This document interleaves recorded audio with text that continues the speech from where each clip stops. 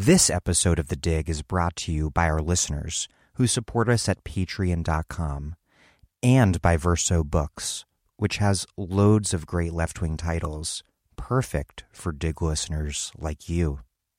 One that you might like is Capital City, Gentrification in the Real Estate State by Samuel Stein. Our cities are changing. Around the world, more and more money is being invested in buildings and land. Real estate is now a $217 trillion industry, worth 36 times the value of all the gold ever mined. It forms 60% of global assets, and one of the most powerful people in the world, the President of the United States, made his name as a landlord and developer. Samuel Stein shows that this explosive transformation of urban life and politics has been driven not only by the tastes of wealthy newcomers, but by the state-driven process of urban planning.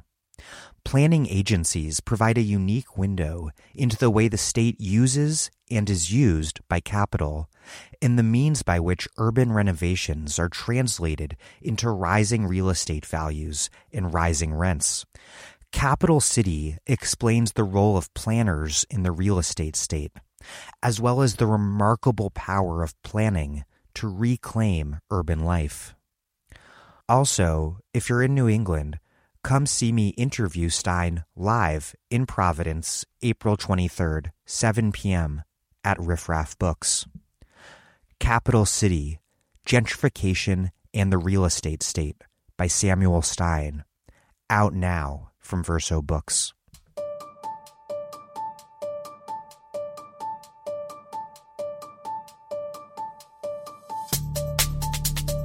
Welcome to The Dig, a podcast from Jacobin Magazine. My name is Daniel Denver, and I'm temporarily broadcasting from Santiago de Chile. The freedom of the open road is a bedrock one in American culture. Our relationships with cars are supposed to be deeply connected to the best of our relationships with everything else in life. This is why car companies have no shortage of pop songs to draw on for their television advertising. So much do we associate cars with the freedom of individual and national Ford movement that Dodge Ram infamously went so far as to sample a Martin Luther King speech, figuring its pickup truck as a literal and figurative vehicle for American greatness. But what sort of free choice do people attempting to exercise this most basic right of human mobility really have? Not much at all. As Marx argued, free workers under capitalism are free in a deeply perverse double sense. They are free to work and free to starve if they do not work. In other words, the superficial freedom of selling one's labor power to a particular capitalist is embedded within a comprehensive system of capitalist domination. The worker is by no means free to rid themselves of capitalist exploitation and domination in general, unless, of course, that worker is ready to go hungry and die. The same dynamic holds true in transportation. Mythic automotive freedom obscures an order of brute domination. The choice to drive is, it turns out, not one that is freely made. It is, rather, a choice made for us, thanks to a system that sprawls development and eviscerates public transit, as I discuss in today's interview with geographer Kafoyato. And what that system reflects in space, generally, is the power wielded by capital from the workplace to the home to everywhere in between, and, particularly, the racialized order of social domination and division that capital's rule imposes. The myth of automotive freedom obscures the reality of hours-long commutes amidst gridlock, or on subway and bus systems suffering from austere budgets, paltry coverage, limited frequency, and decrepit equipment. It's a system that manufactures scarcity and then pits bus riders, strap hangers, motorists, cyclists, and pedestrians against one another in a desperate bid for precious space and resources. Uber and Lyft, the euphemistically named rideshare companies, exploit and deepen these conflicts, contradictions, and divisions, taking advantage of decrepit transit to lure riders into their flexibilized auto fleets. The result is declining transit ridership and yet more traffic on a so-called open road that is rarely ever that. These companies profit from capitalist-imposed impoverishment and austerity twice over, not only exploiting and perpetuating transit disinvestment, but also exploiting and perpetuating working-class precarity, recruiting neoliberalism's surplus labor pool as poorly paid drivers awarded the dubious honor of being classified as independent contractors. Those drivers' status as exploited workers, in turn, is obscured by the technological form of the app, which masquerades as a tool for consumer efficiency so as to hide its true core function, which is the casualization of labor relations as a means of accumulating profit and shunting off the costs of their workers' social reproduction. Segregation and inequality are the building blocks of American geography. It is so damn hard and expensive to get from one place to another because racial capitalism separates people by income and race across space and then exploits that differentiation for profit. The spaces we traverse in transit are in-between places that are by necessity public. Under our system, however, those public spaces are degraded and asphyxiated because they are reduced to serving the private places they connect. If so many places are reduced to being a means of getting to someplace else, then the result is that there are too few places to simply be. The vast majority of public space is the street, but instead of street life, we have traffic. In other words, our public space has been privatized and handed over to cars. We constantly flee from public spaces because we aren't meant to inhabit, but rather to move through them. We are told that what's important is private property alone, its sanctity and its market value. And the value of property is, under racial capitalism, organized within the segregated metropolises that we inhabit, which serve to legitimate variegated forms of exploitation and expropriation. It's no accident, then, that under our order of housing and educational apartheid, that it's so hard to get anywhere. On one level, white and more affluent people no doubt materially benefit from segregation by way of better schools and services. Meanwhile, poor people, particularly of color, are consigned to underfunded schools and marginalized ghettos. But the effects of segregation spread far beyond these zones of disinvestment and willful neglect. They also deeply shape our social and political culture, producing what Marx called idiocy in its classical meaning of privatized social isolation. The costs of that mass idiocy have become all too clearly visible today, with a president who represents the cumulative effects of years of Rush Limbaugh piped into gridlocked commuters' angry cars and of Fox News interpolating hermetically sealed exurban couch potatoes. The car isn't made for the city, and so the car destroys the city.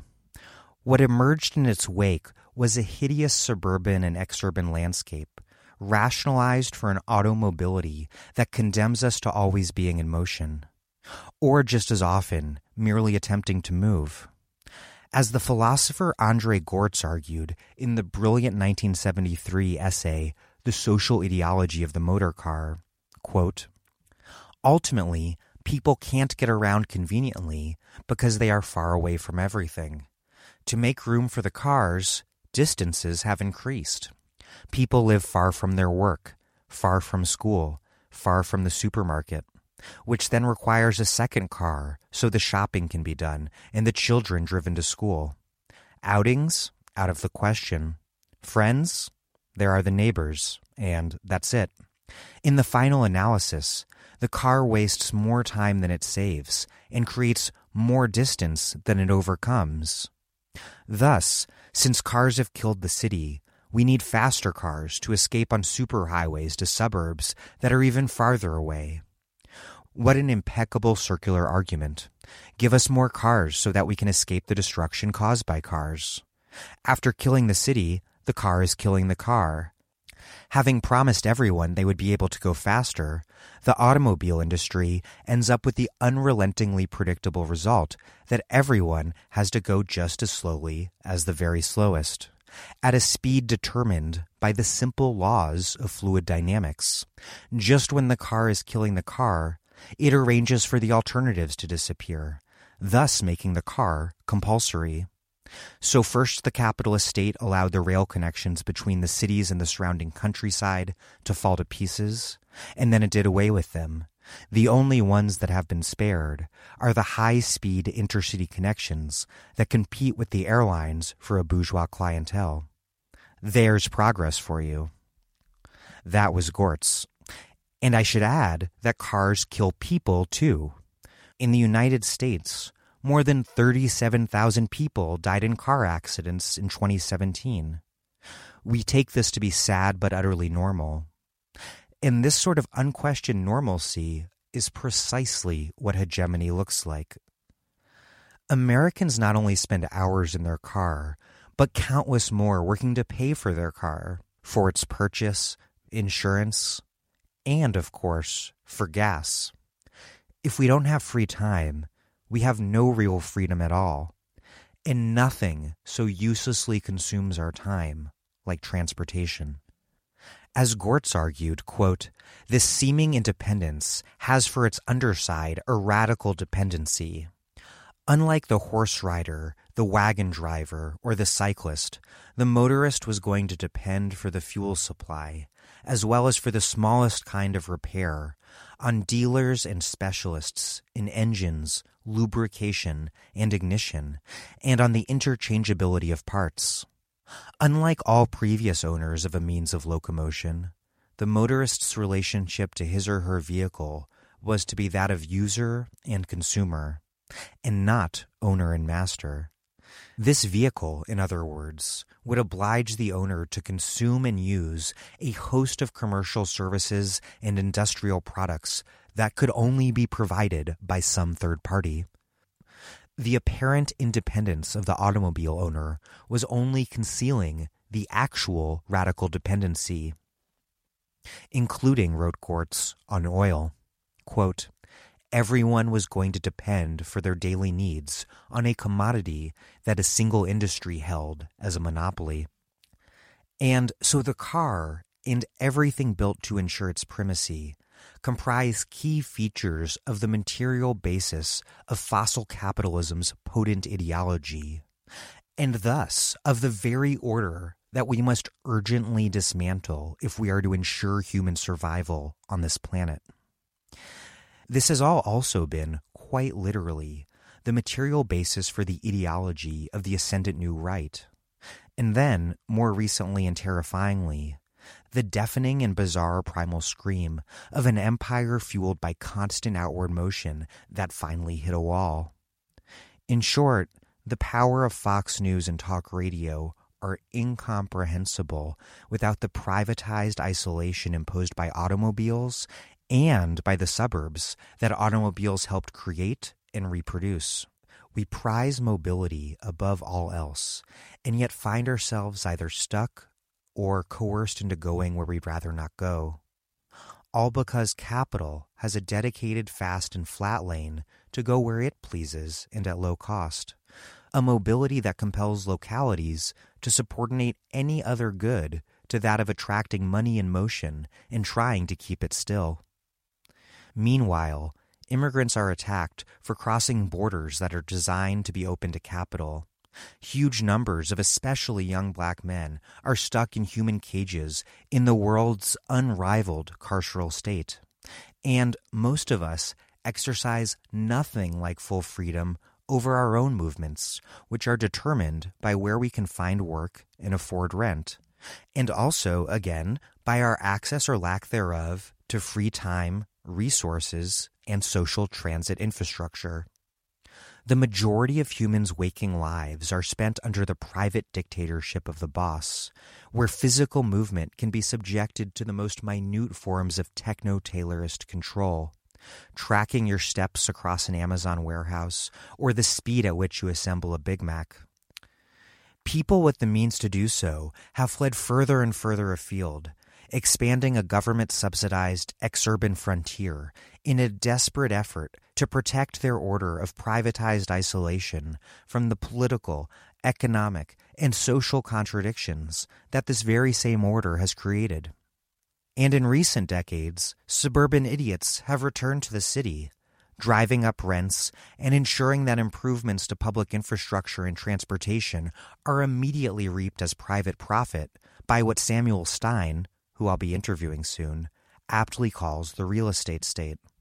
The results are that the people who most depend on public transit are pushed out of the places with what little public transit that exists. That, and the constant creation of new geographies of inequality within which capital condemns our communities to either gentrification or disinvestment, and that condemn all of us to novel, cutting-edge forms of idiocy. The reclaimed city masquerades as what Jane Jacobs once idealized as a mixed-use paradise of encounter, yet that now functions as an elite shopping mall. People are driven from the city in part precisely because the car made it a hell. But then, efforts to undo car dominance and return the city to the people under the banner of livability mostly benefit the rich. Real estate capital ensures that the subways, bike lanes, and green space in revalorized urban centers from New York to San Francisco and beyond serve to raise the value of land and thus also of rents and profits.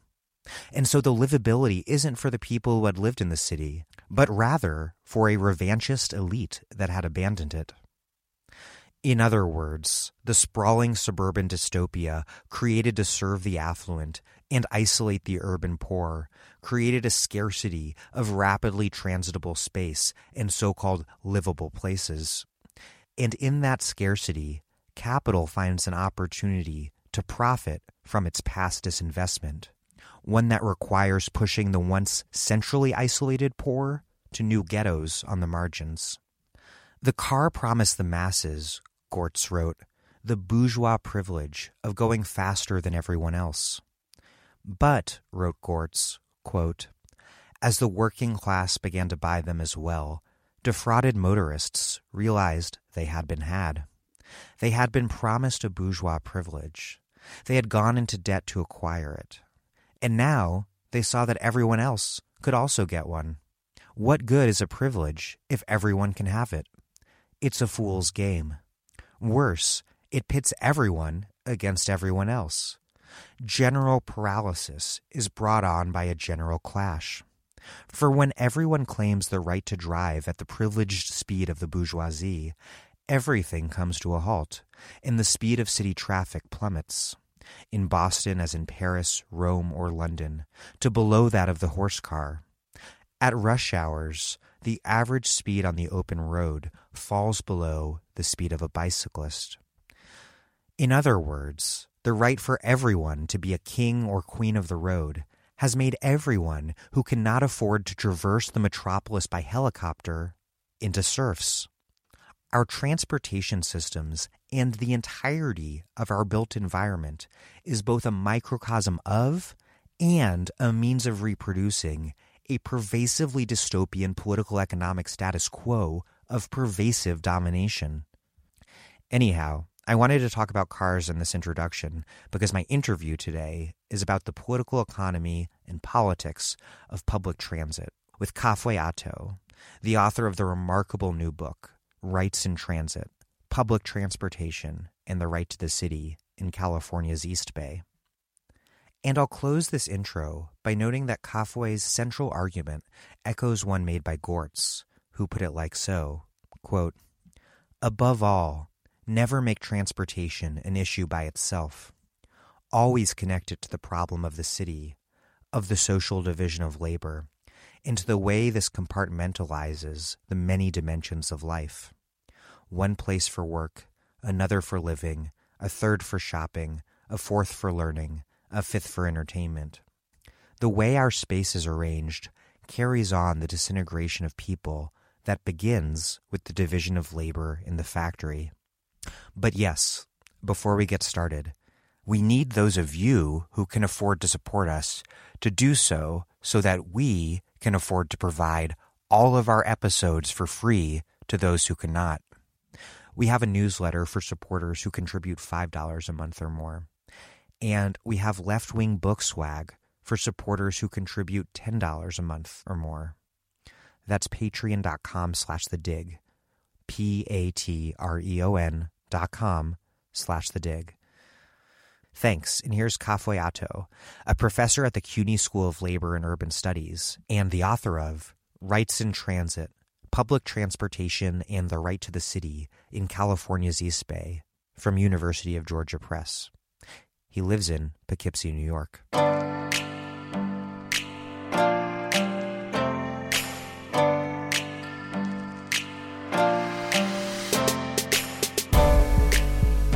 Kafoyato, welcome to The Dig.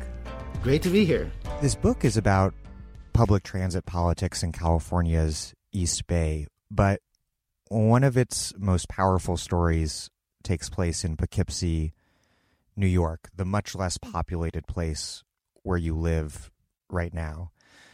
And this story sets the stage for your book so well, I'd like to steal that narrative device from you for this interview. So, to start out, explain what you experienced one day during the fall of 2014 when you were waiting for a bus called the Shoppers Special. I was at the corner of Raymond and College, I think it was. There was a couple other people at the bus stop. I got there and I waited, and the bus was not showing up. I called the dispatcher. I said, I'm with a bunch of other people. Where's the bus? And basically they said, the bus is broken. There's no bus today. So yeah, sorry about that. I don't even know if they said sorry about that. They said it's broken. I told the other people who were at the bus stop, and they kind of shrugged, and they're like, oh yeah, it happens. And I was like, that's crazy. That should never happen. I mean, we only have one bus, and if it breaks, there's no transit service? Yeah, you wrote, quote, Poughkeepsie residents were only one broken down bus away from being stranded, and nobody seemed to think anything of it. And I was writing the book at the time, so I was like, wow. It became very real. And so what troubled you at least as much as the service's unreliability was it's a really car-dominated, not super dense place. So the people on the bus there are the people who need to be on the bus by and large. And they seemed utterly resigned to their fate. Exactly. I think that is disturbing. You tell one other poignant and revealing story from Poughkeepsie about when a driver overheard passengers discussing the sad, pathetic state of bus service and told them, hey, you should attend a city council meeting to express your opinion on these matters since you're riders and they don't hear from riders. But ironically, they could not do so because the city council meetings took place later than the buses ran. Right. I should say it's better now. The buses run later, thankfully. But yeah, at that time, there's a big debate in Poughkeepsie over whether to merge the city system with the county system. There was a lot of misinformation and a lot of questions about what that would entail. And all those conversations were largely happening in the city council chambers or on the pages of the Poughkeepsie Journal. But to get to the city council, right, as you mentioned, if you were transit dependent, would mean require taking a bus. And if the buses stopped running, after the city council had started, then you couldn't participate in those conversations. And this all gets us to one of your core theoretical insights, and a really brilliant one, that of idiocy, a concept that Marx and Engels used in its classical sense, meaning privatized isolation. Explain what Marx meant by the idiocy of rural life, what sort of relationships they believe that cities fostered in contrast or by contrast, and what French Marxist philosopher Henri Lefebvre, who you draw on a lot, what he made of it all. So when Marx and Engels are writing the manifesto, they're writing at a time when the kind of industrial city is like a new phenomenon. And I think their sense was that cities would provide a venue in which newly industrialized workers, people who had just been pushed off the land into the industrial city, would see their kind of shared immiseration. They'd be in the same factories. They'd be working alongside each other, that it would give them a sense of collective purpose. And it would be different from rural idiocy, the privatized isolation of life in the countryside, where people were kind of alienated from each other, where they didn't see each other as workers or part of the same class. The cities would rescue a considerable amount of the population from that idiocy. Lefebvre, when he develops his idea of the right to the city, 120 years after the manifesto, he's kind of dealing with a similar set of questions about cities' relationship to post-war capitalism. And the idea of the right to the city is kind of about rescuing people from urban idiocy, the kind of privatized isolation of living in a city. Yeah, this whole post-war rise of the automobile and suburbs, and Lefebvre was responding to this Paris that had once been a city of worker barricades, becoming the city of privatized isolation. And Lefebvre's response was to articulate a program about how to fight against that and return the city to the people. You write, quote, "In the face of both urban planners eager to kill the street and a new bourgeois aristocracy eager to colonize the central city, the right to the city was a right aimed at recovering the radical potential that Marx and Engels first ascribed to cities. In sum, it was the right against the idiocy of urban life." Explain a little more about this political economy of urban idiocy and the role that transit and transportation, more generally, plays in either fomenting or fighting it. For many people, public transit is a central way for them to connect with the city, other people, not simply get to work, but to be part of urban life. So disinvestment from public transit or policies that limit transit access promote a certain degree of alienation. The collective sense, that is foundational to cities and democracy is undermined when transit sucks. You need kind of like a robust transit system to make democracy work, collective life to work, public life to work. In places like Poughkeepsie, where you have a very abysmal transit system, that the collective potential, the ability for people to participate in the building of their own city is minimized. It's an argument for transit that I think is an argument connected to the kind of radical potential of cities. If you can't get to the city council meeting to say what you think about public transit because public transit won't get you there, that's an issue. But of course, there's all sorts of other issues that people want to have a voice on: affordability in the city, food access in the city, what development looks like. To the degree that people who lack a private automobile are prevented from participating in those discussions, it's a problem. And if it takes you 2 hours to get from your home to your workplace, that is fundamentally undermining the radical potential of cities, because that's not only time that can't be spent with one's families or friends or doing whatever else, but it's time that can't be spent engaging politically. That's also a good point, yeah. When we think of transit the way that you put it, as part of these larger questions of what what sort of cities we will and should inhabit and how we will and should inhabit them. It connects it to everything from housing, schooling, gentrification, and density to street life, the rights of the homeless to take up visible space, to policing. And one really striking example that you point to is how Google buses, essentially a privatized form of public transit, became a central flashpoint in this broader struggle over the future of San Francisco as a city. Yeah, the kind of emergence of private public transit, private shuttles developed by large tech firms to cart elite workers from gentrifying neighborhoods in San Francisco and the East Bay to these Elysium-like campuses in San Jose.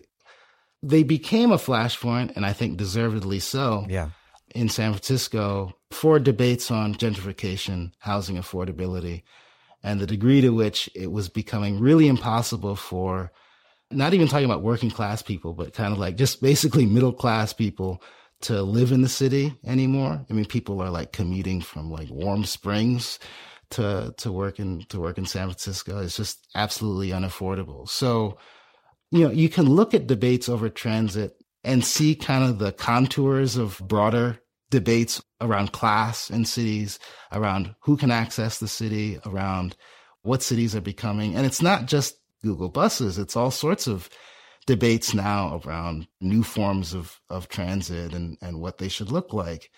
I don't know if you saw this. It must have been 2 years ago, but Elon Musk was talking about his new Hyperloop. The Boring Company. It's like he's like building a tunnel between New York and Washington. Wants to build a tunnel between New York and Washington, D.C. And he has this comment where he's like, everyone hates public transportation. Do you want to be, scrunched up with other people? Uber has ads in public transit denigrating public transit. I think I've seen them on the MTA in New York. Yeah, exactly. It's, fear, disdain for public modes of transportation because, of course, you don't want to be rubbing shoulders with the rabble. The kind of Google bus phenomenon, which was, these tech workers are going to be able to go to their campuses in comfort with cappuccino machines and not rely on BART, AC Transit, Muni. So class war takes place in all sorts of different venues, transit being one of them. It's easy to look at transit issues and debates in those terms, and I think sometimes it's helpful to do that. I think it's extraordinarily helpful, particularly after reading your book. And in the case of Google buses, the connection was both powerfully symbolic, and also that symbolism was rooted in some quite concrete material conditions, as symbolism often is. The data that you cite shows that evictions in San Francisco were indeed concentrated in areas close to Google bus stops. Right. And I think that data came from the Eviction Mapping Project, which is a great project. So what's also interesting in the book, this relationship between public transit and real estate. The Google buses are kind of a clear contemporary example of the ways in which new elite transit modes can inflate the value of a particular block. But that's kind of like the history, in many ways, the history of transit in the Bay Area. You can think about the development of BART and the kind of support it got from the Bay Area Council, which in a moment when there was massive disinvestment from cities and capital flight and white flight, the idea of regional rail service to kind of save the central city meant that BART took the form it did, where there's kind of like massive gaps between particular stops. They don't serve local needs. They funnel people into the central city from the kind of exurbs and the East Bay. But then if you go even further back, you get the development of the Key system itself, which was originally an arm of real estate, where you have Francis Borac Smith buying up massive amounts of territory in the East Bay, then running tracks to it, and then with that, the ability to sell those parcels off to people at a profit. The kind of relationship between transit and real estate capital. I mean, think about New York and the BQX the streetcar gentrification that you see in Cincinnati or DC. We've seen this movie before. I don't know how else to say it. Yeah, no, it's a very important point, because as dystopian as neoliberalism often seems and is, it's not just with the rise of neoliberalism that transit comes to reflect the demands of capital. You mentioned the key system that you write about, the BART system, which you write was constructed with a lot of support from downtown real estate interests to try to bring people back into the center city. And the same took place, you write, in Washington, D.C. with the construction of the metro. Explain the political economy of mid to late 20th century transit and how that's shifted throughout the neoliberal period, especially now that capital has really re-entered the city in force. Yeah, I think there's a lot of continuity, actually. So you have the Urban Mass Transit Act of 1964. You do have kind of a transit renaissance to some degree. That is, you have federal investment in building new transit systems. One, of course, is BART. Another is Metro in D.C. MARTA kind of emerging in the same sort of period. MARTA is that Atlanta? Oh, yeah, in Atlanta. I would put these in kind of the same realm of the federal response to the urban crisis, the commitment to federal involvement in trying to kind of save cities. The story you're generally told is that, the 1970s in California with Proposition 13, and then with the New York fiscal crisis, the kind of retrenchment of the federal government from doing anything to help cities or to help the kind of impoverished in cities. I think today, the political economy of transit, especially in the last 5 years, it's a much more complicated landscape. I mean, the federal government has, since 1996, totally withdrawn operating subsidies to transit. They do provide a lot of capital funding, but operating subsidies are cast off to the states. But you also have like Uber and Lyft and scooters and boutique streetcar projects that are generally the darlings of real estate capital. Bespoke forms of individualized transit on the vanguard of urban idiocy. That's a great way to put it. The kind of these isolating, idiotic transit modes.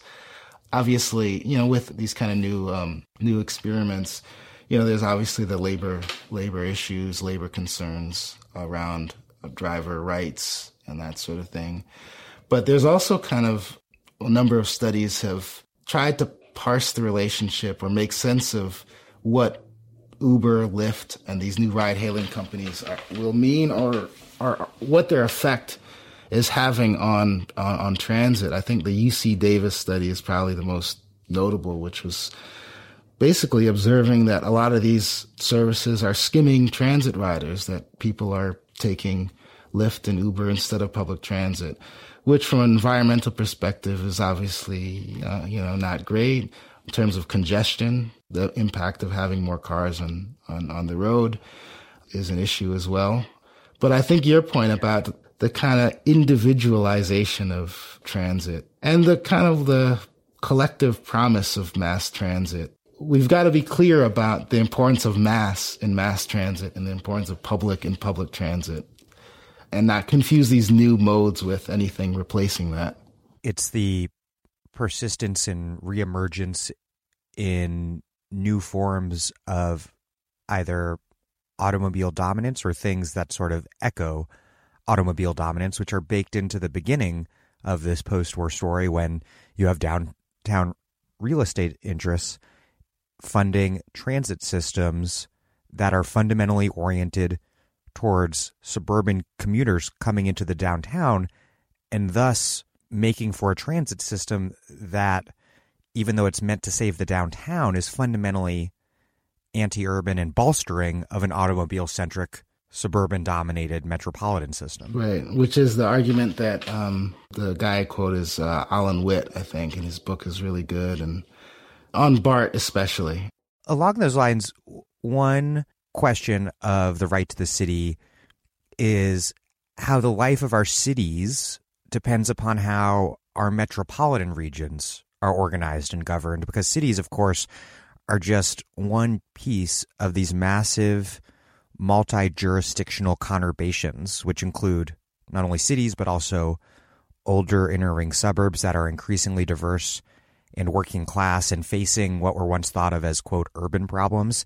And then, of course, these metastasizing exurbs of all sorts stretching into the paved erstwhile farmland. This multi-jurisdictional municipal fragmentation is foundational for residential and school segregation, and also for a sort of segmentation that allows for capitalists to heighten their mobility and thus put downward pressure on regulations and wages, partially privatizing public services, which all adds up to, amongst other things, differentiated varieties of idiocy. Where does this sort of like metropolitan spectrum of the political economy of idiocy fit into your analysis? I'm not sure how to tackle that. I mean, I think there is now a kind of burgeoning literature on the suburbanization of poverty. As it becomes increasingly hard to live in central cities because of affordability issues, you have people being pushed out to places that are more affordable. Where I live, like Poughkeepsie, there's a lot of transit workers, New York City transit workers, who I see on the train now in full uniform. That's a long commute, right? But it's also, you can still buy a house here. There is a movement of people with less means out to areas where transit is unavailable, which in some cases forces them to take on the costs of owning a car. I think it raises real questions and issues about transit and transit investment, about land use and how we're organizing our metropolitan areas. The people who've been living environmentally sustainable lives by taking transit for years, often because they can't afford a car, because they, live in areas where it doesn't make sense to have a car, are now being pushed to areas where they have to do things that both impoverish them and are environmentally unsustainable. That does seem both idiotic in the classic sense, as in privatized isolation, but also idiotic in the kind of, wow, we've got to rethink how we're organizing our metropolitan regions with respect to transportation. In a sense, the system we live under creates two different forms of idiocy. I mean, many different forms, but for my purposes in this question, two. On the one hand, what your book is more about, which is the idiocy created by a woefully insufficient transit system, particularly for those who depend on it. And then on the other hand, there's the idiocy of being trapped in one's cars on American streets and highways. I want to quote from a piece by Boston Globe columnist Jeff Jacoby that he wrote a while back, where he's complaining that he had to start commuting via public transit after the paper relocated to downtown offices. And I want to read from it because for me, this column is maybe the ideological apotheosis of automotive idiocy. Jacoby writes, quote, "The relative convenience of even a short public transit commute is no compensation for the loss of autonomy it entails. When you drive, you have auto mobility. You travel where you choose, by the route you choose, with the company you choose, and at the time you choose. You can take your time and meander, or put pedal to the metal. You can surround yourself with silence, or listen to talk radio, or blast Born to Run from your car speakers. You can go shopping in the rain and come home with 12 bags of groceries. You can be a designated driver in the wee hours of the night. You can get your kicks on Route 66. The values we most esteem as Americans are embodied in our car culture. It isn't by chance that so many American songs exalt in the delights of owning, cruising, or fooling around in cars. How many anthems have been penned about the happy existence of traveling with other strap hangers in a government-operated conveyance over which no passengers have any control? One last word before this 4th of July, courtesy of a splendid 2010 Dodge Challenger commercial. There's a couple of things America got right: cars and freedom. George Washington couldn't have said it better. There's a lot of idiocy here that I'd like you to respond to. One piece of that idiocy is just that we really can't overemphasize the degree to which the built environment created since the mid-20th century, from the isolated exurban home tuned into Fox News to the isolated exurban commuter listening to Rush Limbaugh, how this built environment at which transportation is really at the center is the material basis for our politics, including the conservative reaction that shaped so much of the end of the 20th century. That piece is amazing in so many different ways. I mean, there's also a kind of anti-social component of all that. The kind of right to be left alone, that I don't want to be part of this collective anything. Yeah, I think is, as you say, a kind of central component of a certain type of conservatism, I guess, that, you know, as you also say, is central to how we've built our environment. I'd have to think more about this, but, you know, the collective project of something like a Green New Deal, just to make it contemporary, or ambitions of recreating cities in ways that are more equitable, I mean, are totally anathema to that sort of proud, stupid individualism. I mean, I think there are a lot of people like that, and it just does not resonate. Maybe that article resonates with some people, but it just does not resonate at all.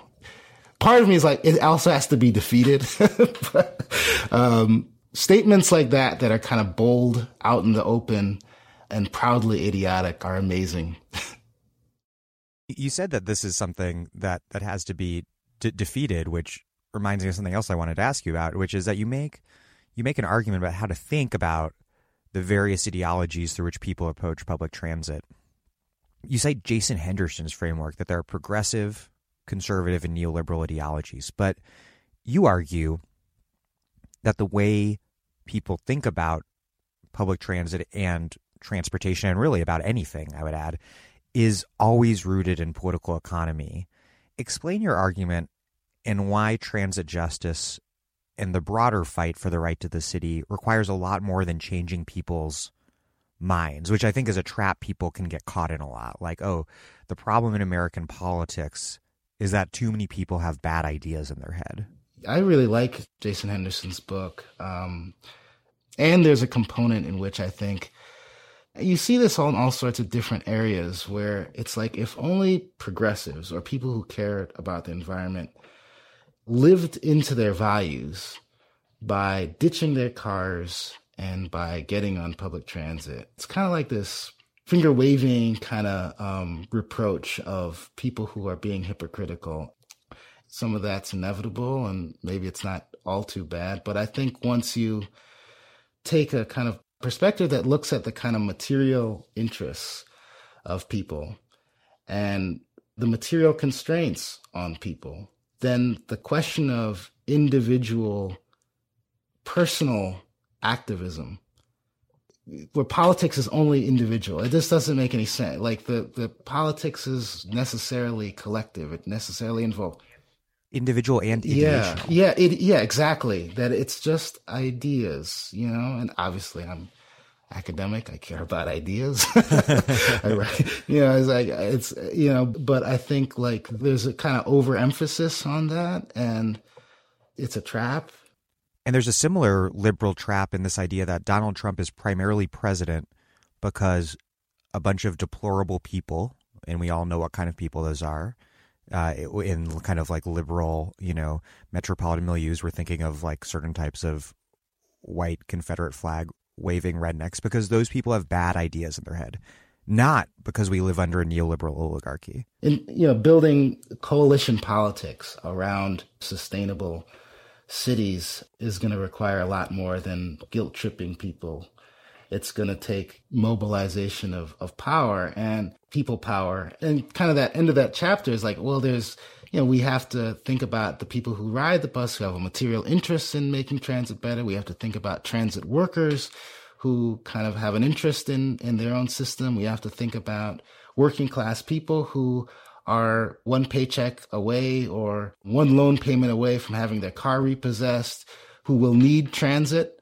These are all sorts of people who, you want to mobilize to advance a more equitable city because they know what an unequal city is. They can see it. They can feel it. You have a really nice line along those lines, quote, "Where the goal is universal bus coverage or transit-first policies, an effective politics will focus less on convincing individual progressives to get out of their cars, to live by their principles, and more on draining the coffers of the privileged so as to create a city in the image of those traditionally excluded from it, the poor, the transit-dependent, and the working class." I said it well, I think. One thing I find really powerful about your book and about Lefebvre is how both connect the way the built environment of a place and its political economy structure, one, our everyday kind of quotidian experiences, whether of encounter or isolation, just like how we go about our daily lives in a place. How you and Lefebvre connect that to, two, the issue of what sort of spaces are conducive for or attenuating of political struggle and democratic life. And you quote David Harvey writing, quote, "Only when it is understood that those who build and sustain urban life have primary claim to that which they have produced, and that one of their claims is to the unalienated right to make the city more after their heart's desires, will we arrive at a politics of the urban that will make sense." Explain for people who aren't familiar with the right to the city and this Marxist geography that takes off from Lefebvre through David Harvey to you. Explain the implications for Marxist analysis of looking beyond the workplace in this way and thinking of the fight over production in these much broader terms. When Lefebvre is writing, he was a Marxist philosopher. He had been part of the French Communist Party, kind of had a strained relationship with the party. But by this time, he had become really alienated from the French Communist Party and was trying to kind of rethink Marxism in the post-war period. And think about what that entailed. He was writing in a context in which, in some ways, France was every year more prosperous than it had been the previous year. You had real GDP growth at 4% for at least 10 years in the 60s, but it would last until the early 1970s. You had, new consumer goods. Factories were kind of moving out to the suburbs, or there was a growth of the service sector. And so many Marxists at this point are trying to rethink, wait, the working class is they just want washing machines and to live in the suburbs now? What happened to the kind of what happened to the radical industrial proletariat? Yeah, and of course, then there's the example of the Soviet Union, which, from Lefebvre's point of view, was incredibly alienating. And the revelations from The Secret Speech, and the kind of dystopian image. And so it's kind of wrestling with... Not to mention the invasion of Hungary. Yeah, exactly. And so there's kind of this question of, okay, what is this all about? And at the same time that Paris and many cities in both Western Europe and in the United States were undergoing massive urban renewal, but at the expense of working class people. And so I think the idea of the right to the city was kind of an acknowledgement of all those realities and a sense that working class solidarity, maybe it wasn't going to be one based around the factory, something that was disappearing. Maybe it was going to be based around the transformation of the city itself and people's position in the city and their relationship to it and struggles over social reproduction and in daily life, to use kind of Lefebvre's own language around it, which is very abstract and vague, I find. Which made it all the more impressive to me as an undergraduate, I have to admit. I was like, right, wow, this is confusing. Sorry, go ahead. And I think Penny Lewis's and Miriam Greenberg's book is really good in that kind of notion of, as much as we organize, shop room floors, it's also about organizing neighborhoods and that sort of thing. And, I think David Harvey, in his own reinterpretation of The Right to the City, is doing something similar. Of course, his approach has been framed by his own decades-long analysis of the role of cities as, central to both capitalist production and the absorption of surplus value. All that to say, the sense that struggles over transportation or struggles over public space or struggles over housing are part of a quote-unquote Marxist project was kind of one of Lefebvre's early, if not inchoate, contributions, which was, we got to think about more than what's going on in the factory, not only because factory isn't the factory of Engels' Manchester, but also because people are workers for some of the day, but then they go home. There's a whole life outside of the workplace that matters, and that involves how you get to work, your access to a decent life, to parks, to all those things. And those two need to be struggled over. And those two are, sites of conflict between different groups in society.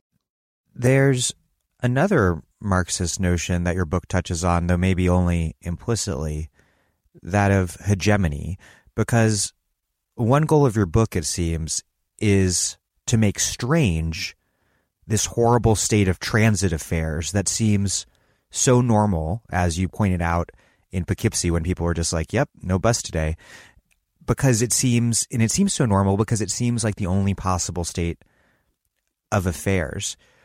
What is your take on the project, both your book, but also, of course, more importantly, the work that organizers are doing, the sort of organizers that you write about, that they're doing to demystify and denaturalize the status quo state of affairs so that state of affairs appears to people as the outrage that it truly is, and so that people understand that the way things are not the way they must be. Defeating the Jacobies of the world, who seem to be the spokespeople for the kind of dominant mode of thinking about transit, will be and is essential. How you do that, I think, is an open question. The thing is, there are all sorts of interests that are invested in the way things are with respect to our cities and with respect to our transit systems.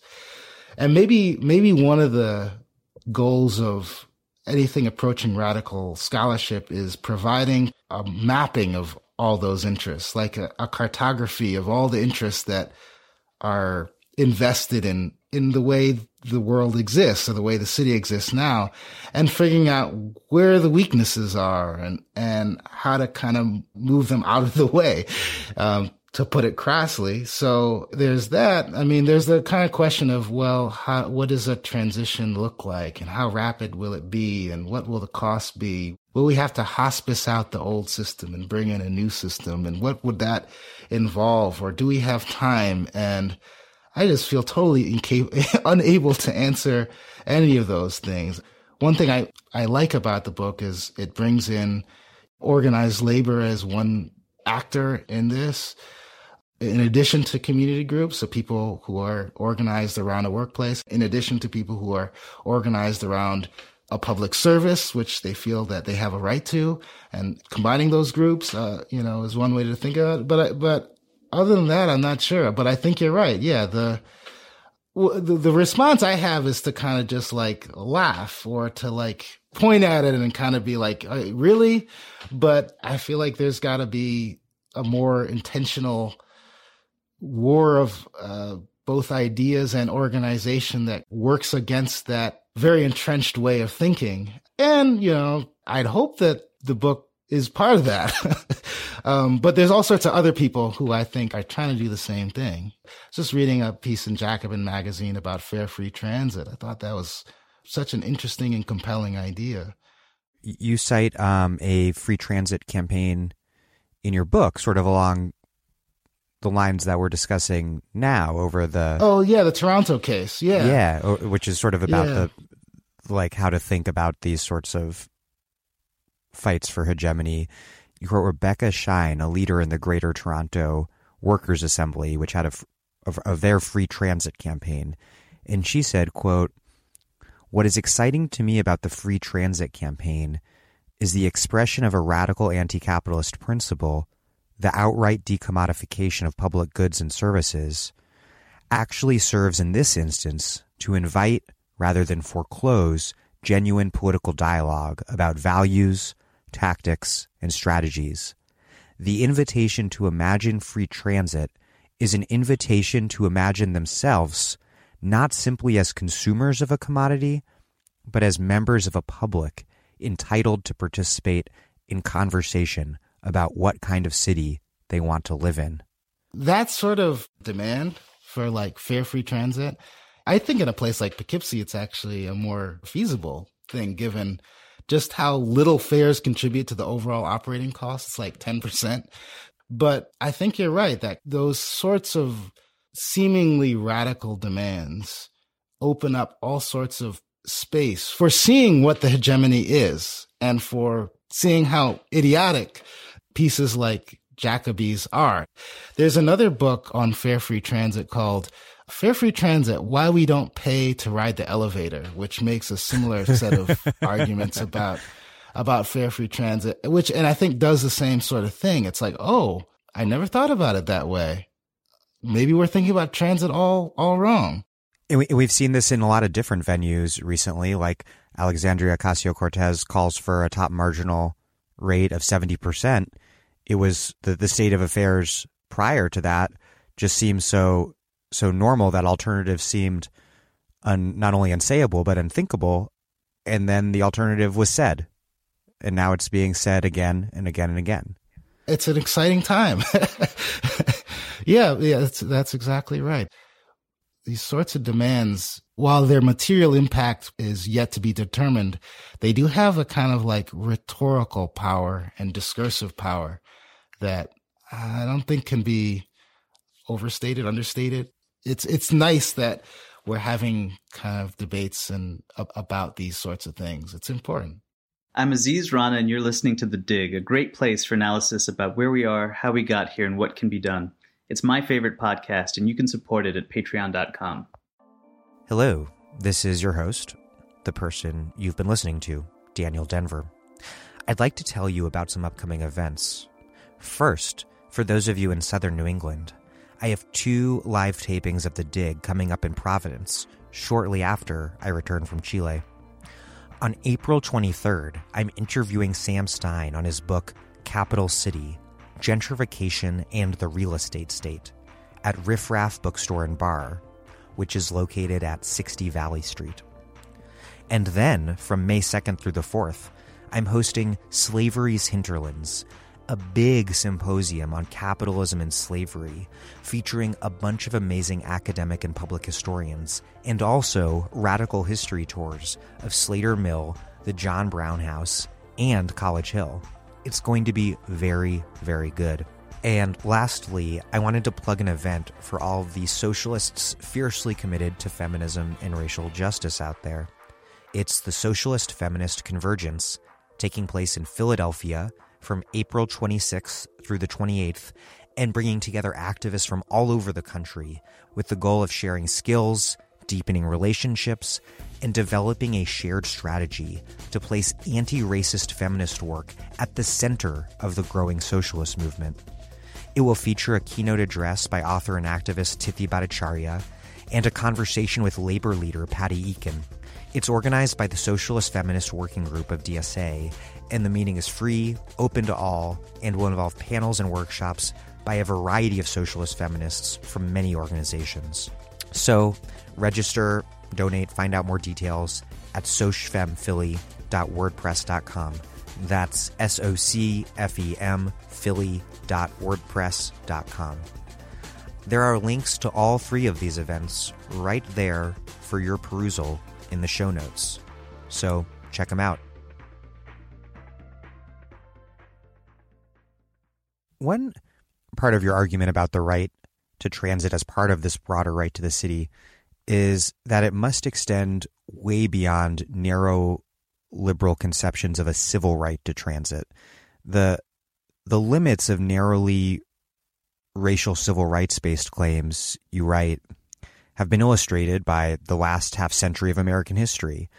Formal integration of public transit, which is obviously a good and very important thing, but it has coincided with the rapid decline of public transit systems as a whole, worsening the situation, of course, for Black transit riders and for others who are transit dependent because they're poor or disabled or elderly, and also for everyone because society as a whole suffers when it is atomized by automobile dominance and the spatial order that automobile dominance imposes. In other words, a narrowly race-based civil rights liberalism on its own, as narrowly understood, under neoliberalism, leads to a more racially equitable distribution of austerity and idiocy. You write, quote, "The problems facing public transportation are often less a result of majoritarian tyranny than they are the tyranny of the political economy itself." Explain the civil rights approach, its benefits and its limitations, and how it plays out in the real-life politics of transit. Transportation was a key point of struggle for the civil rights movement for Black Americans in the American South, for the civil rights struggles of people with disabilities in the late 1970s, early 1980s. Those provide very powerful models of social change around transportation. I don't want to dismiss those. Those are extremely important. I think the argument I'm making is that traditional civil rights, the way we generally understand them, is a promise to minorities that their rights will be respected, even in the instances when the majority deems them, has some other idea about what is politically expedient. Do you know what I mean? The power of civil rights is that they are protections against the tyranny of the majority. And I think that's important. But I also think there's a tyranny of a different sort. And it's the tyranny of the Google bus. It's the tyranny of the political economy of cities itself. It's the tyranny of real estate capital, which is not many people at all, working its way with cities and with transit in ways that I think require a different notion of rights or a different sense of rights, which means focusing on a certain degree of class power, of what is happening to working class people who are Black, white, Asian, disabled, all sorts of people who can't access the city because the city is being recreated in the image of, in most cases and in many cases, a very small elite who are reaping the benefits of the city. I think it's the thread that I try to weave through the entire book. It's a very different sense of rights, but I think one that's necessary. So let's say we do fight on civil rights terms. We've got to make sure that there are wheelchair lifts on public buses. And that was a huge fight and a very important fight.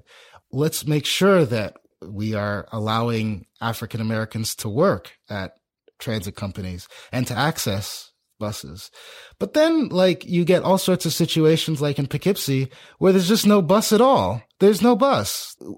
Equality, it's like fighting for equality of nothing. We want an equal stake in this non-thing. This equality of austerity and scarcity. Yeah, we're fighting over equality over scraps. Which is a critique that holds true outside of transportation, of course. It's central to this brand of neoliberal liberalism that portrays an ideally just order as a racially and gender diverse ruling class and a similarly diverse oppressed class, which of course does not mean that we should exclusively emphasize so-called universal programs that will benefit a so-called universal working class subject, because that universal subject does not automatically exist. It has to be made through struggle. But it does mean, I think, if I'm reading your argument right, that racial justice, disability rights, and so on must be linked to a struggle to transform the political economy, or they won't even be victorious in their own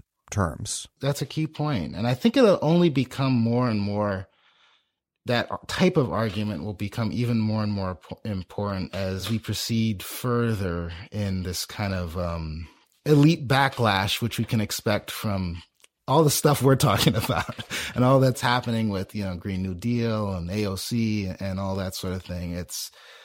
Just think about Uber's rhetoric around racial equity. It's a very interesting thing to behold. It's kind of like workshopped notion of, okay, so, taxis aren't going to this part of the city because of racism, which is true. It's not untrue. But then it's like, well, Uber is now providing trips to those places. And this is where it gets kind of weird. It's like also undermining the public sector, working relations, working class wages more generally, which are going to impact those same neighborhoods. And ultimately undermining the demand for mass transit to those same neighborhoods, thus ultimately undermining service to those neighborhoods. Right. And it's like, okay, what's the cost here? I think there's an element of the book that is interested in advancing a set of rights that are useful given the current context, which is weird because it means I'm talking about like French philosophers from the 1960s or bearded radicals in the 1840s. But hey, it works, I think. So this doesn't all, of course, mean that this focus on the big picture does not mean that we shouldn't also focus on the situation and conditions of the most marginalized, exploited, and oppressed people in society. Much of your book is laser focused on the fights and condition of transit-dependent people. To me, there was an implicit echo of the Combahee River Collective's assertion that, quote, if Black women were free, it would mean that everyone else would have to be free since our freedom would necessitate the destruction of all the systems of oppression. Do you believe that foregrounding the rights and the conditions of the most marginalized and excluded, in this case the transit-dependent, helps us to develop, rather than hindering, a political vision for everyone's liberation? By focusing on people who don't have any other option except to take transit and fighting for their right to access transit, I think that's a good starting point because these are individuals who need this very thing to participate equally in society. I also think it's important to remind people who are not transit dependent that they could be transit dependent and that it doesn't take too much to be there, that your interests are also in providing a robust safety net for all these reasons. But then I think there's also the kind of a tension between that and advocating for a transit system, not because it's just for the transit dependent or because it makes the lives of the transit dependent better. But there's also kind of a broader argument about it being what a just society requires and a more environmentally sustainable society. Focusing on transit's role in the city at large, in addition to the impact poor transit has on the least advantaged. And you can do both. Maybe there is an intention. I think you can do both. And you do. I think I do both. I try to do both in the book. You quote an AC Transit board member who argues that the system narrowly serving the poorest people, a sort of welfare on wheels, makes transit politically weak. He said, quote, I'm not sure that's healthy in the long run because transit becomes a program. And in this country, programs don't live long. What lives long are things that have a widespread appeal. And on the one hand, I definitely think it's important to foreground the struggles of transit-dependent people when thinking about transit, but he also has a point here.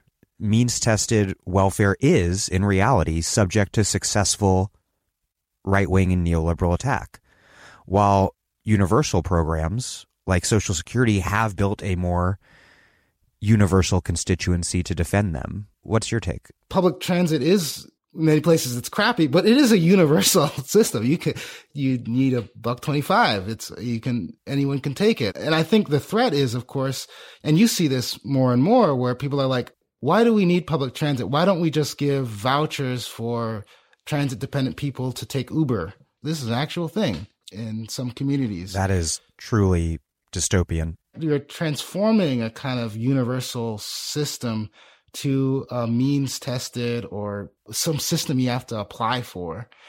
And I think that's dangerous. And just think about the example of the fight for wheelchair lifts on public buses.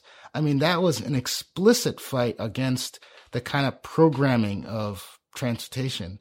In the late 1970s, after the Rehabilitation Act of 1973, which gave people with disabilities rights to public utilities for the first time, like ramps and wheelchair lifts and elevators.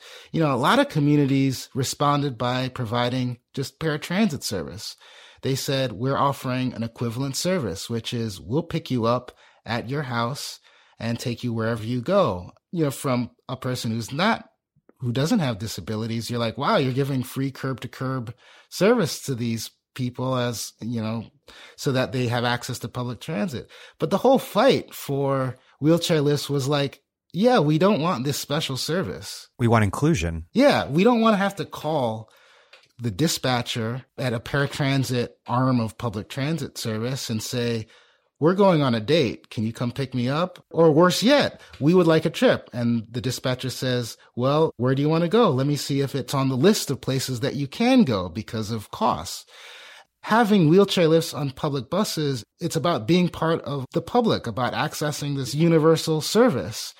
There are dangers, sometimes they're very seductive dangers, about turning kind of universal programs to means-tested services for the most marginalized. And this is played out in the debate over Bernie's proposal for free college. People being like, well, why not? Let's just make it free public college for people who make under set amount. Right. Yeah, exactly. And it's like, no, we don't do that with public K through 12 schools. Right. Yeah. I mean, it's just, it's idiotic in both senses of the word. It's dumb in terms of policy because it just means that it'll get undermined. But it's also dumb because it's like separating people from the public life of cities, kind of excluding them. Now, it's also important to say that paratransit is great. Like, we need public transit. There's all sorts of people who, for all sorts of reasons, cannot use a public bus and who require paratransit services. But the fight for wheelchair lifts in the 1970s and 1980s, where people with wheelchairs were literally throwing themselves in front of public buses to protest. Adapt, was about inclusion, about being able to board a bus, not explain where you're going, but just put in your fare and be with everyone else. So you write about the civil rights lawsuit that's really revealing against the MTC, and it is sort of grounded in the civil rights approach we were discussing earlier, but it ends up confronting not only this conservative argument about racial justice not being a real issue in post-racial America, but also maybe more consequentially this neoliberal argument that the MTC wasn't discriminating, but just pursuing this important goal of ensuring the region's, quote, global competitiveness. Can you explain the lawsuit and the way it played out and what that all revealed for you? I might have the dates wrong, but I think the Derensburg case was first filed in 2006 or 7, around this period. And it was basically Title VI case, which is the plaintiffs, which was a group of minority writers, accused the Metropolitan Transportation Council, which is a regional body representing the interests of the entire Bay Area, I think 9 counties in total, and redistributes federal funds and state funds to the 26 different operators in the Bay Area. So there's a lot of different operators in the Bay Area. There's AC Transit, Samtrans, Golden Gate Transit, et cetera, et cetera, et cetera. And their accusation was that the MTC was discriminating against minority riders because it was funneling more money to BART than to AC Transit. And AC Transit is a majority minority transit service provider. That is, most of their riders are racial minorities. BART, I mean, it has a significant amount of minority riders, but there's also a lot of white riders. And so the argument was basically that the MTC's overfunding of BART was a violation of Title VI of the 1964 Civil Rights Act. In some ways, it was kind of an attempt to reapply a lawsuit that had resulted in a successful consent decree in Los Angeles that had been put forward by the Los Angeles Bus Riders Union that had kind of used the same legal technique, which was to focus on disparate impact discrimination. That is, a policy can be neutral on its face, but to the degree it has a disproportionate negative impact on minority riders, then it can be in violation of the Civil Rights Act. That was the case. When it went up to the appeals court, the judge was like, this is crazy. In this day and age, racial discrimination in the Bay Area of all places. I mean, Berkeley, come on, you got to be kidding. And then there was also the kind of other side of that, which was that the lower court, and this was carried on to the appellate court, was basically like, we recognize that there's a disparate impact here, but disparate impact discrimination, you have to go through all these hurdles, which is to prove that first, that it can be remedied without violating the quote unquote business necessity of a particular agency. That is, the agency can do it as long as it doesn't negate the business's broader mission. A particular agency, its policies can have a disparate impact as long as it's, doing what it's set out to do. And if remedying the disparate impact means shifting its focus, then the courts can't mandate that the agency do that. What came out from the lower court was that the MTC's goal was to enhance global economic competitiveness. And so that extensions on the BART, which were the real issue, which was extending the BART or building new capital projects for the BART, were really in the interests of global economic competitiveness, and they could be justified on those grounds.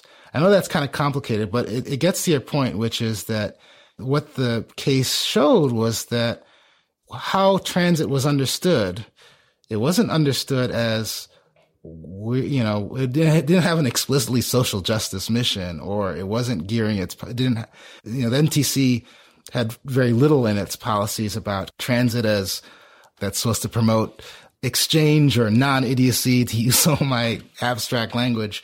But that, the goal is to promote economic competitiveness, and that justifies any disparate impact that might result from its funding priorities. And you write about another fight which is related to this issue of global competitiveness dominating public transit policymaking, which was the failed fight to stop BART's Oakland Airport connector. And then you also write about another fight, which at first blush isn't really related, which was a successful one, to block the effort to relocate Oakland's centrally located bus mall, which of course was also an attempt to relocate the poor people who ride the bus. Both were fights that were deeply embedded in these competing visions for what Oakland in particular and cities in general should be. These so-called world-class cities, meaning one that is attractive to mobile-rich individuals and to mobile capital, or a city that works for the people who live there. Explain these two struggles and how they fit together.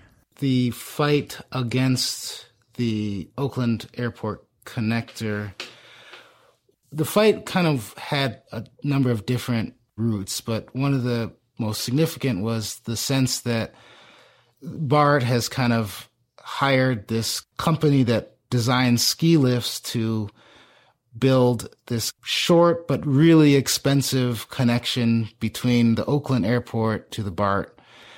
The reality is that they were doing this at a time when AC Transit was cutting service, and the sense that this was totally unfair. It connects with that other fight that you mentioned, which was the fight to keep Oakland bus riders in downtown Oakland and to stop the kind of relocation of the bus hub, because I think they were in reaction to the kind of same sort of the broader urban policy agenda that has defined so many cities, which is how do we, in an increasingly competitive world, attract fleet-footed capital? What that really means is making cities more attractive to elite consumers, whether they're tourists flying in or whether they're people trying to enjoy downtown Oakland and don't want the quote-unquote riffraff around. It's the same set of policy approaches, I guess, where in so many cases, cities sacrifice public services for those who are stuck there or who live there in the interest of attracting folks with more money to live there or enjoy the city on their own terms. So that kind of question of global economic competitiveness, it's right there too, right? It's the Oakland Airport Connector is going to make us more globally competitive. We're going to be able to finally compete with San Francisco, which, connected their airport with BART long ago. Or we are going to be able to compete with other cities because our downtown is going to be attractive for shoppers. And in both cases, transit becomes a site of struggle. To put it bluntly, becomes a site of struggle for these competing visions of the city. A city for fleet-footed capital or a city for, the people who ride the bus every day. A big part of your argument is how the sort of neoliberal order imposes these sorts of choices as seeming trade-offs. And you have a really great chapter about Amalgamated Transit Union Local 192 struggle with management amidst the post-financial crisis austerity, and how some rider advocates backed management. Explain how it is the way in which austerity imposed from the top, how it has this effect of displacing conflict downward, making the core source of the cuts less visible, and thus pitting workers and customers, groups who not only share fundamental interests, but can indeed be one and the same person, how it pits them against one another. Sometimes they do it through the press. And oftentimes, and this was certainly the case in this instance, where you have transit workers who are members of the Local 192 who are amidst, every 3 years they enter contract negotiations and, following the economic crisis, there's a big question on the cost of their pensions, and management, to save costs, wants to cut pensions. And so, there's a big fight over that. And the thing that happened, I think, in East Bay with ATU 192 was that management broke the procedure in that they imposed the contract. It didn't go to arbitration. It was just imposed. And so the, workers in this instance did not call a strike, but they slowed down, which they worked less fast. And this became a real source of tension for some riders. The tensions were inflamed by press and management, who had direct relations with the press, who basically were like, look, pensions, who still has pensions anymore? Not you who are riding the bus. So why are these kind of overfed workers demanding more?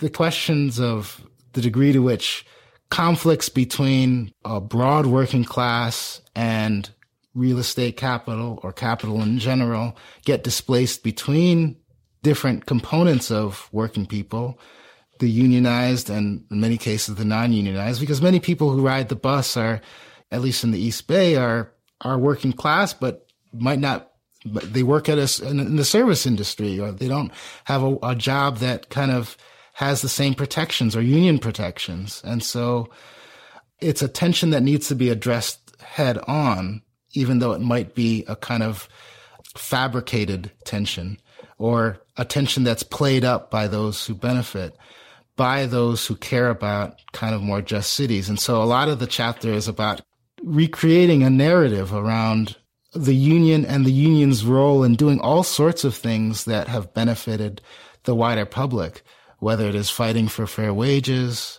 8-hour workday in 1919, or the Oakland General Strike in 1946, in which it showed solidarity with striking department store workers, or in the last instance where it helped integrate transit-wise, bring transit to a neighborhood, a predominantly black neighborhood that had somehow fallen through the cracks and had not had adequate service, and the union's role in pushing transit in that area. So right now I work at the School of Labor and Urban Studies. So this is kind of one of the goals of the school in which I work. And my own research has been to kind of think about organized labor as a central component of any struggle for justice in cities. And the ways they can do that is by showing solidarity not only for other unions, but for workers in general. The chapter is kind of like a history of that. And I don't know if you've noticed this, but when the Oakland teachers went on strike like 2 weeks ago, 3 weeks ago, it was the ATU 192 that said, we're not crossing the picket line. I thought that was really powerful and, spoke to some of the kind of things I bring up in the book.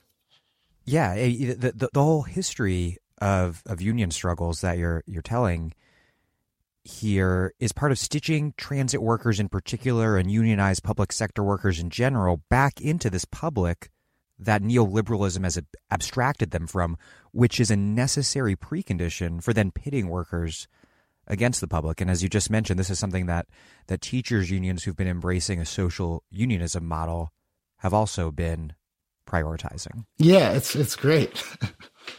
We've been discussing how these conditions of austerity and the trickle-down devolution of budget cuts under a decentralized neoliberal system, how that serves to pit workers and riders against one another. And also it plays a big role in making cities and localities and metropolitan regions feel like they have to spend public money to make their areas more desirable for mobile capital. And then that quest to be a global city in turn then exacerbates the scarcity, because as localities are spending everything they can to do everything possible to appeal to mobile capital, there's even less money left for riders and for workers and for everyone else to fight over. And speaking in geography language, it's a complex scalar dynamic which creates real organizing challenges. And you quote John Katz, the Alliance for AC Transit's first president. He says, quote, "One of the big struggles that we had, or tensions we had, is making sure that people at the grassroots understood what the real source of the problem was and didn't start pushing their anger at AC Transit when AC Transit was just the deliverer of bad news, and that they should really aim higher, first at MTC, which was sort of the quasi-villain. But the real problem was the state tax structure, state government, and the federal government, not with agencies involved in delivering those cutbacks." To what extent have local transit activists been able to manage the complex scale at which this unjust transit system is administered? And to what extent have they found themselves stuck fighting within the dimensions imposed by the order that we live under? Yeah, I think some of the most successful struggles have focused at that kind of meso scale, which is at the kind of the MTC, which does have, or the kind of what they call MPOs, master planning organizations, which distribute federal funds in particular ways to different transit agencies. The success has been at that level, which is forcing them to distribute those resources in equitable ways. The problem, of course, is that you just need more resources directed toward transit in general. I think the idea of jumping scale, to use another term from geography, is important and requires national-based groups. And I think there are any number of groups that are trying to do that are trying to think about federal transportation policy, but also keeping their eye on what's happening at the local scale and at MPO reform. There was a group called Gamaliel, which was a community-based organizing group that has national affiliates in different places that took on a number of transit issues. There's a Transit Equity Network that I was doing a lot of work. The Amalgamated Transit Union International at some point had taken on an initial initiative to build local transit unions in different places. And since they're an international, since they work across cities, there's a lot of possibility for building alliances across cities.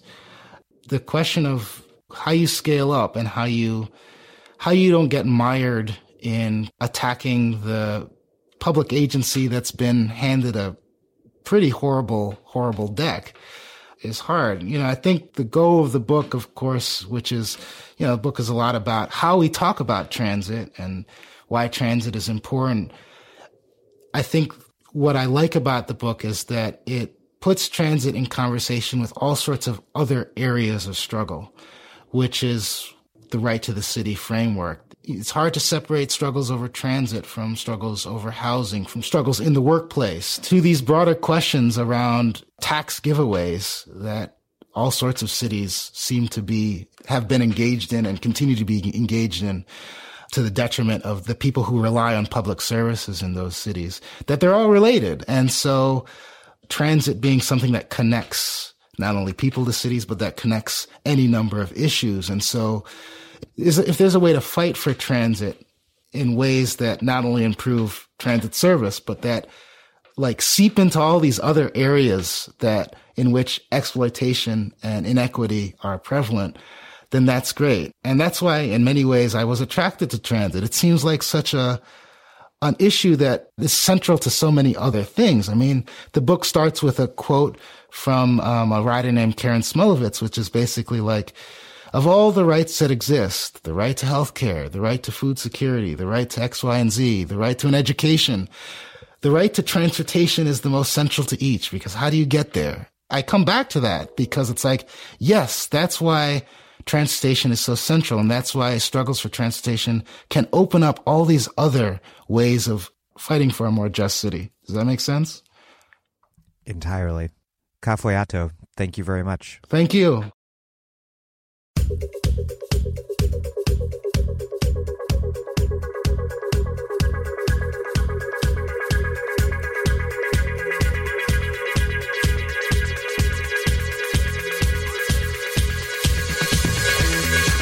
Cafoeato is a professor at the CUNY School of Labor and Urban Studies and the author of Rights in Transit, Public Transportation and the Right to the City in California's East Bay, from University of Georgia Press.